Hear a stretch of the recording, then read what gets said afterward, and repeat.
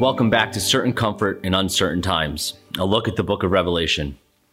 Last time we were in Revelation chapter 4 with John's vision of God's throne room. John is brought up into the throne room of God and sees the magnificence of God as he is seated on his throne. And we saw that this is really the primary reality that the book of Revelation is offering to us to provide us comfort in uncertain times, that no matter what happens on earth, no matter what we are going through, we can take comfort in the fact that God is seated on his throne, ruling over all of human history.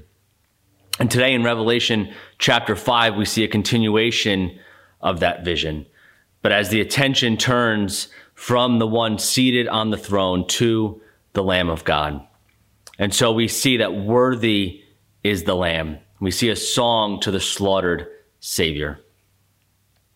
Should come as no surprise to you if you are part of the evangelical Christianity in America that we are very much a resurrection faith, that we put a lot of emphasis on Jesus having been raised from the dead. And all you really need to do is look at church attendance numbers on Good Friday versus Easter Sunday. There are a lot more people in churches on Easter Sunday than there are on Good Friday.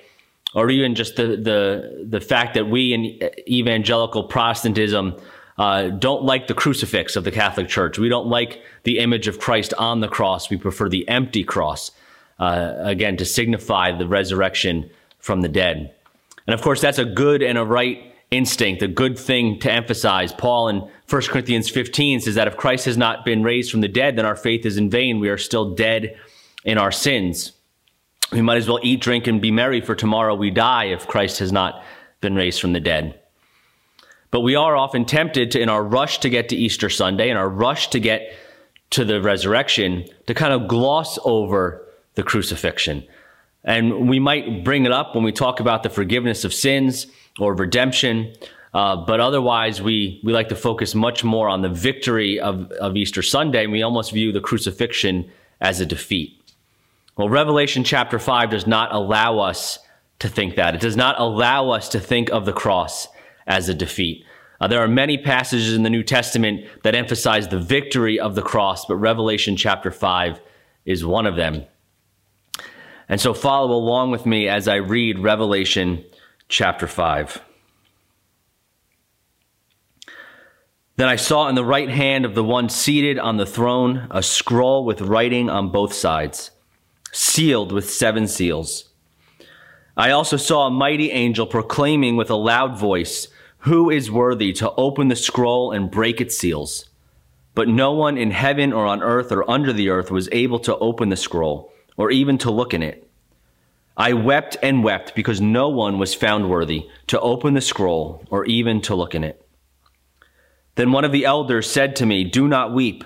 Look, the Lion from the tribe of Judah, the Root of David, has conquered, so that he is able to open the scroll and its 7 seals." Then I saw one like a slaughtered lamb standing in the midst of the throne, and the 4 living creatures and among the elders. He had 7 horns and 7 eyes, which are the 7 spirits of God sent into all the earth. He went and took the scroll out of the right hand of the one seated on the throne. When he took the scroll, the 4 living creatures and the 24 elders fell down before the Lamb. Each one had a harp and golden bowls filled with incense, which are the prayers of the saints.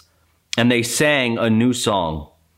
"You are worthy to take the scroll and to open its seals, because you were slaughtered, and you purchased people for God by your blood, from every tribe and language and people and nation. You made them a kingdom and priests to our God, and they will reign on the earth." Then I looked and heard the voice of many angels around the throne, and also of the living creatures and of the elders. Their number was countless thousands, plus thousands of thousands. They said with a loud voice, "Worthy is the Lamb who was slaughtered, to receive power and riches, and wisdom and strength, and honor and glory and blessing." I heard every creature in heaven, on earth, under the earth, on the sea, and everything in them say, "Blessing and honor and glory and power be to the one seated on the throne and to the Lamb forever and ever." The four living creatures said, Amen, and the elders fell down and worshiped. Last week in Revelation chapter 4, we saw that the primary feature, the primary focal point of that chapter was the throne of God. Here in chapter 5, although it's not even mentioned, whereas the word throne is mentioned frequently in Revelation chapter 4 and even here into Revelation chapter 5, the primary focal point of Revelation chapter 5 isn't even mentioned, and that is the cross of Jesus Christ. It is the cross that the chapter 5 of Revelation that John sees in this vision. The cross of Jesus Christ is what takes center stage. And the point is that all of the things that we see here that are true about Jesus, about the second person of the Trinity, are true because of the cross. And he specifically emphasizes three aspects of Jesus here in this chapter that should give us certain comfort in uncertain times. Just as the fact that God is seated on the throne in chapter 4 should give us comfort, so the cross of Jesus Christ should give us comfort. And John gives us three reasons why. And the first is that through the cross, Jesus reigns. Through the cross, Jesus reigns. Chapter 5 begins where chapter 4 left off, with God on the throne. And yet John now sees not just one seated on the throne, but he sees in the right hand of the one seated on the throne a scroll with writing on both sides, sealed with 7 seals. And there, of course, is a lot of uncertainty and debate really throughout church history as to what exactly this scroll is. And so we're not going to spend a ton of time focused on what the scroll is. Again, you can go to, there's a lot of good commentaries, a lot of good books that'll list all the options for you. What we want to focus on really is what we know from the book of Revelation. We don't want to focus on all the symbols that we can't interpret. We want to focus on what the book actually tells us, what we can know, because that is what gives us comfort. And we can be distracted from the comfort that we should have through this book by getting distracted by all the symbols. But the fact that this scroll is in the right hand of the one seated on the throne, and the fact that they cannot find anyone worthy to take this scroll and open it, or even to look at the scroll, means that this scroll has something to do with God's reign over the earth. And I do believe that although in chapters 6 through 8, the scroll is kind of going to take center stage, and we're going to see judgments be poured out on the earth as each seal on the scroll is broken, this scroll is much more than just judgments. The fact that no one is worthy to open the scroll except for the Lamb of God. The fact that it is in God's right hand, the hand of power and authority, seems to indicate that this scroll has something to do with God's administration of the earth, most likely specifically his plan for redemption, since it is redemption that takes center stage in this chapter. And so this scroll has something to do with God's rule over the earth. And so the fact that it is Jesus, it is the Lamb of God who is the only one worthy to take this scroll, the only one worthy to look at it, the only one worthy to break the seals, shows that Jesus is the one through whom God reigns over the earth.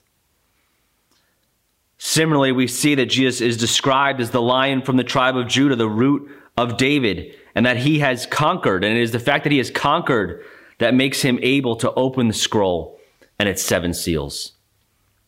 David, of course, is the primary king that the Old Testament focuses on, the king that foreshadows the Messianic king.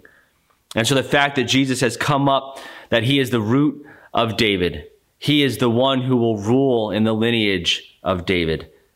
And of course, as the Lion of Judah, David was from the tribe of Judah. The tribe of Judah was the one given the authority to rule. And the lion, of course, even in our culture, is the king of the jungle. The lion is a symbol of authority and of might. And so Jesus is positioned as the one who reigns over the earth because of the cross, as we'll go on to see. Because it's not just that Jesus kind of takes this scroll, the fact that he has conquered, and so he's allowed to open, he is worthy to open the scroll and the seals. But as you read through Revelation 5, he is worshiped right alongside the one on the throne. In chapter 4, we saw the one seated on the throne worshiped because he is the one who reigns, because he is the one who sits on the throne, because he is the one who created all things, and by whose will all things exist and were created.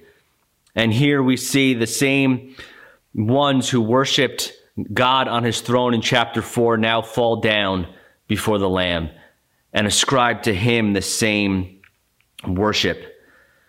And so they worship him. They ascribe to him power and riches and wisdom and strength and honor and glory and blessing. And similarly, every creature in heaven, on earth, under the earth, on the sea, and everything in them say, blessing and honor and glory and power be to the one seated on the throne and to the Lamb forever and ever. The point that John is making, the emphasis that he saw as he looked at this vision in the throne room of God, is that the Lamb of God rules alongside the one on the throne. And so that is the transition point from chapter 4 into chapter 5. In chapter 4, our comfort was that God is seated on the throne. As we turn the page into chapter 5, we are comforted with the fact that Jesus is right there. And Jesus, because of the cross, is reigning alongside God the Father. And so through the cross, Jesus reigns. Secondly, we see that through the cross, Jesus redeems. Through the cross, Jesus redeems. This, of course, is the focal point of the chapter. In verse 9, the living creatures and the elders fall down before the Lamb, and they come and they worship him. They have a harp and golden bowls filled with incense, which are the prayers of the saints.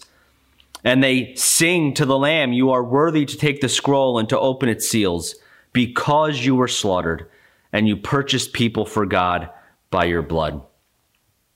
So this is the focal point of the chapter, that this Lamb of God was slaughtered. And notice that in this song in verse 9, the living creatures and the elders say that it is because Jesus was slaughtered and purchased people for God by his blood that he is worthy to take the scroll and to open its seals.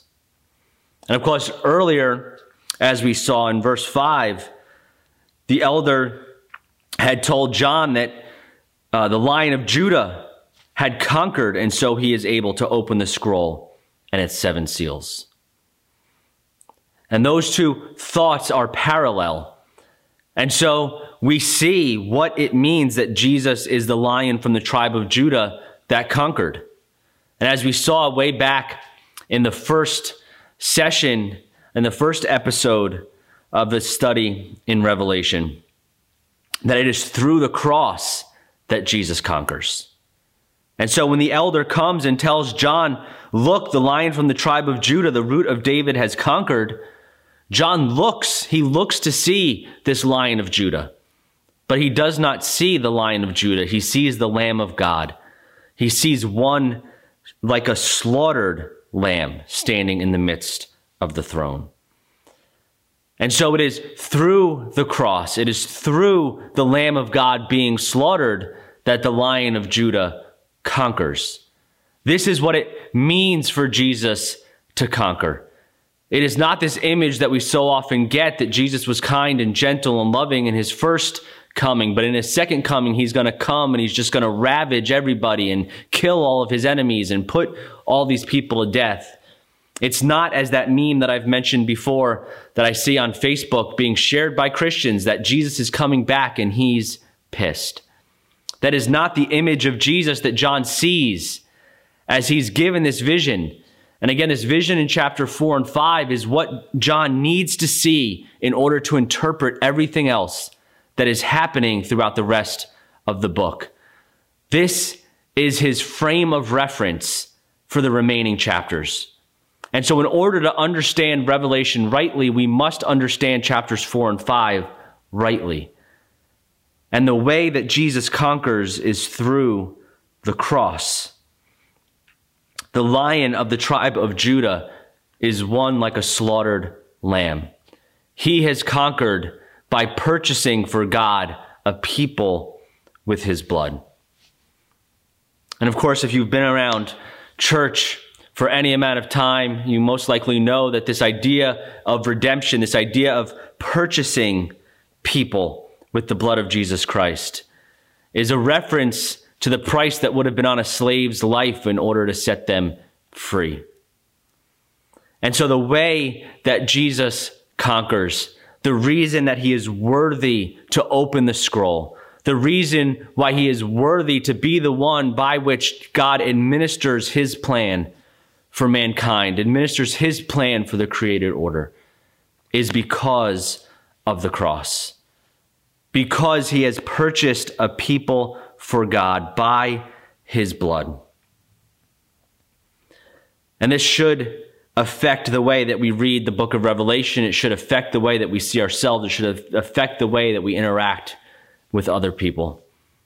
Because if this is how Jesus conquers, then why should we think that we can conquer by any other means? Christianity is not, despite what some throughout church history have made it to be, it is not a religion that is spread by the sword. It is not even a religion that is spread by intellectual arguments, although we certainly should not be afraid of being intellectual and of using our brains. We are to love the Lord our God with all our heart, soul, mind, and strength.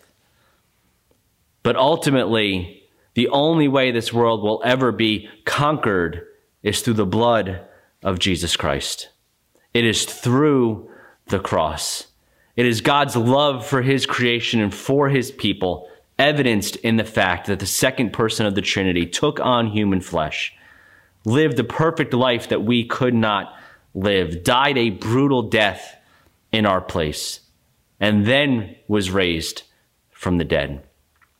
It is the fact that he shed his blood for us. And it is that love of God shown through Jesus Christ. That is how he conquers. And we do see that in the fact that when John is told to look at the lion, he sees the lamb. The Puritan Thomas Goodwin, on verses 5 and 6, is John is told to look at the lion and sees a lamb. Goodwin says, John had heard of Christ as a lion, but he sees him as a lamb. So many a poor soul is afraid of him till it comes to see him and be acquainted with him. But he in the end will be found to be a lamb, and a lamb that hath 7 eyes to run to and fro through the earth for the good of his saints, and 7 horns not to hurt them, but to defend them, and to butt his and their enemies. Therefore let not your thoughts of Christ be all as of a lion. For though he hath the courage and strength of a lion, yet he hath the meekness of a lamb too unto you, who therefore have cause to wonder at and praise this mixture in him. Yes, Jesus reigns, and that is the comfort, but he reigns because he redeems. It is through the cross that he has purchased a people for God by his blood, and it is through the cross that he reigns. Notice that John did not just see one like a slaughtered lamb. He saw one like a slaughtered lamb standing in the midst of the throne.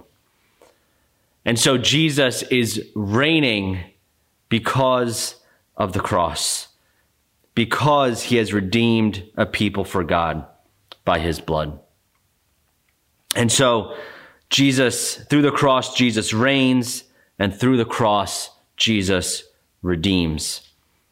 And thirdly, through the cross, Jesus renews. Through the cross, Jesus renews.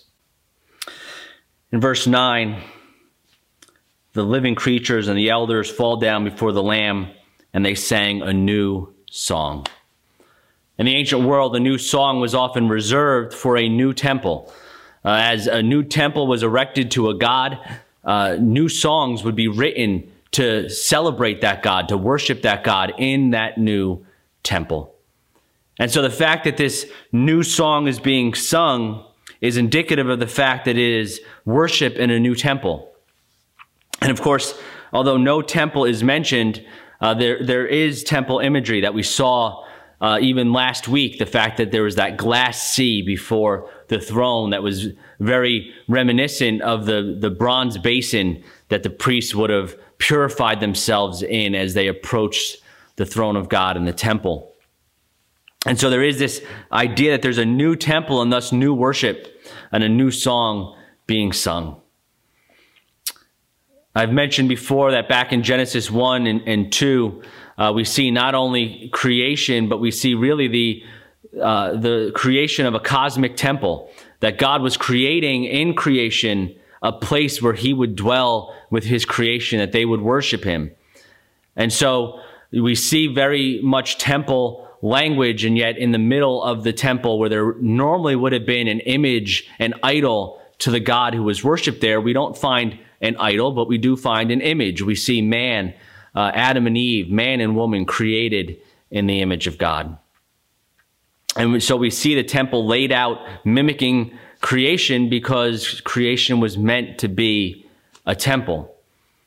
And we see that what is happening here in Revelation chapter 5 is not just new worship. It is not just this new people being created, but it is very much the renewal of the created order. And so they sing a new song to the Lamb because he is worthy to take the scroll, to open its seals, because he was slaughtered and purchased a people for God by his blood. But then he purchased a people from every tribe and language and people and nation. You made them a kingdom and priests to our God, and they will reign on the earth. What you see is really a new creation. You see through the cross of Jesus Christ, God creating a new man, a new people out of all of the peoples in the earth, and making them what they were meant to be, a kingdom and priests to our God who will reign on the earth. They are being given the task that Adam and Eve were given to administer God's creation, to reign over it as his regents, and to be priests to God, to stand in the gap and mediate between the created order and its creator. And of course, Adam and Eve sinned and they did not fulfill that purpose. And yet through the cross, Jesus is now making that happen. And so you see him creating, he's being praised for creating a new people out of the many people and making them to be a kingdom and priests and having them reign on the earth as they were meant to do. And therefore, it's not shocking that as the worship in chapter 5 continues, we see man doing what he was meant to do, leading the created order in worship. And so just as in Genesis chapter 1 and 2, we see God on each different day creating all of the fish of the sea and the birds of the air and the animals on the land. And then all of those created beings at the end of the week being brought before man to be named. So now we see by the end of chapter 5, every creature in heaven, on earth, under the earth, on the sea, and everything in them coming and worshiping the Lamb. We see once again all of the created order being brought before man. And yet this time that man is the perfect man. It is Jesus Christ who perfectly fulfilled what we were created to be and now brings brothers and sisters along with him. And so you see mankind leading the entire created order in worship of its creator, just as we were intended to do. And so this is what we see going on in the rest of the book. What we see happening in heaven in Revelation 4 and 5 is what we see then taking place on earth in chapters 6 through 22, culminating in the new heaven and the new earth. But the chapters getting us to Revelation 21 and 22 are getting us to, on earth, what is taking place in heaven. The heavenly reality is breaking through and becoming the earthly reality. Just as we were taught in the Lord's Prayer to pray, "Thy kingdom come, thy will be done on earth as it is in heaven." We see God's kingdom and his will being done in chapters 4 and 5. And we see them coming to be done on earth as it is in heaven in chapters 6 through 22.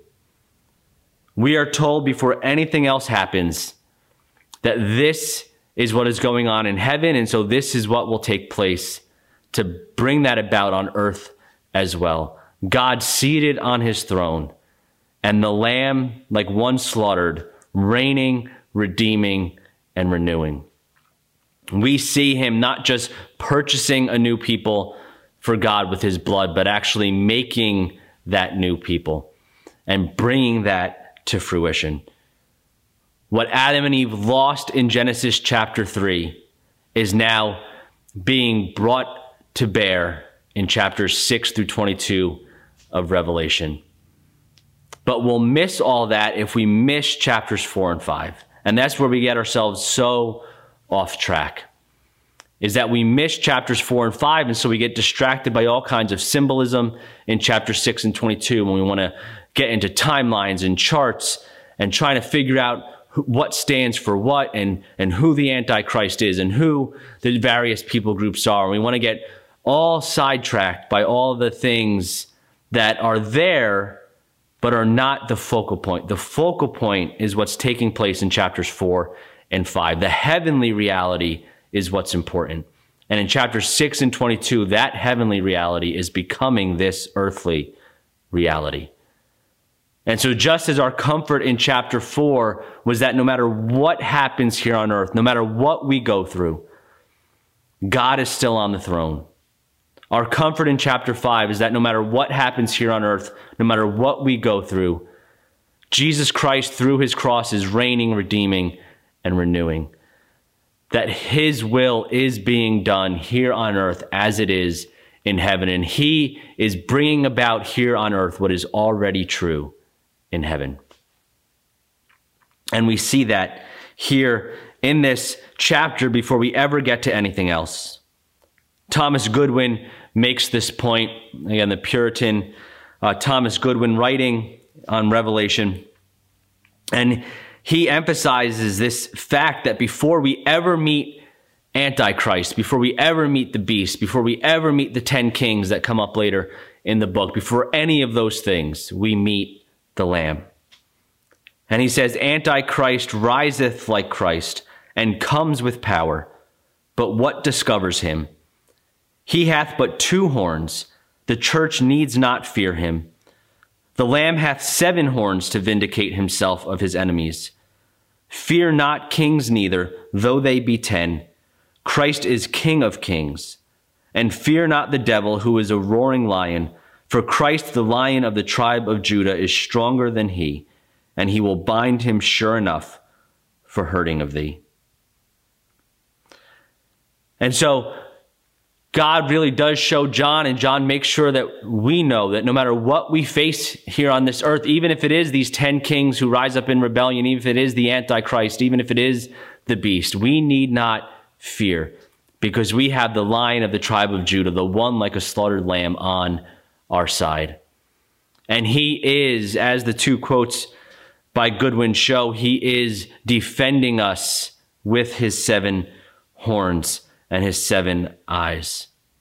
And that is where I want to conclude our time today, with that comfort, because it is very easy for us to get distracted by everything going on around us in this world. As we said last week, it can seem as though God is not in control. And so he comforts us with the fact that he is in control.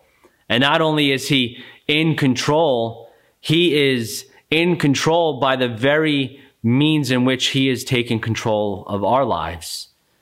Notice what it says of the 7 horns and 7 eyes that John sees on the one like a slaughtered lamb. It says he had 7 horns and 7 eyes, which are the 7 spirits of God sent into all the earth. And as he comforted many of the churches who were living under persecution in the 7 letters, he now comforts us as well. Jesus has 7 eyes, which are the 7 spirits of God, the Holy Spirit sent into all the earth. And so Jesus sees everything. No matter what we are going through, no matter how sick we are, how much we're struggling financially, if we're being persecuted for our faith, if we are in any trouble whatsoever, if we've been abused and tormented, no matter what the pain and the struggle and the hurt is, we are assured that Jesus sees it. We are assured that he knows about it. But then those 7 spirits of God are also his 7 horns. The Spirit is the means by which he is conquering and is the means by which he is defending his people. And brothers and sisters, that Spirit is the Spirit that lives in those of us who have believed, who have been redeemed by the blood that the slaughtered lamb shed, who have been made into a new people for his God from all the many people. And it is this Spirit that is conquering. It is this Spirit that is conquering us, that has conquered us in his love and is now renewing us day by day. Through the cross of Jesus Christ, Jesus is not just reigning and redeeming and renewing in some abstract sense. He is reigning in us through his cross. He is redeeming us through his cross, and he is renewing us through his cross. And this does speak into where we are on a daily basis. The cross of Jesus Christ is the focal point of how God is putting into effect his plans for his creation. And so, church, we cannot do anything outside of the cross of Jesus Christ. The cross of Jesus Christ has to be the focal point as we live as kingdom citizens here and now, as we go through our suffering day by day, as we deal with pandemics, as we deal with divisions in our culture along racial and socioeconomic boundaries, as we walk out our Christian life in our families and in our workplaces and in our society. It is the cross of Jesus Christ through which God is conquering and ruling his creation. We are not given weapons of warfare other than the cross of Jesus Christ, other than the gospel, that the one who is seated on the throne took on human flesh, was slaughtered that his blood might purchase a people, and that by his Spirit he is now recreating a new man, a new Adam, and a new creation. And this is already the heavenly reality. Chapters 4 and 5 are not something that happens in the future. It is the heavenly reality. And chapters 6 through 22 assure us that heavenly reality is becoming the earthly reality. And this is what we will keep tucked away in the back of our mind as we look at the rest of the book. And we're not going to look at timelines and charts and try and speculate on who the Antichrist is. But rather, we are going to look at the events of chapter 6 through 22 through the lenses of God on the throne and the cross of Jesus Christ.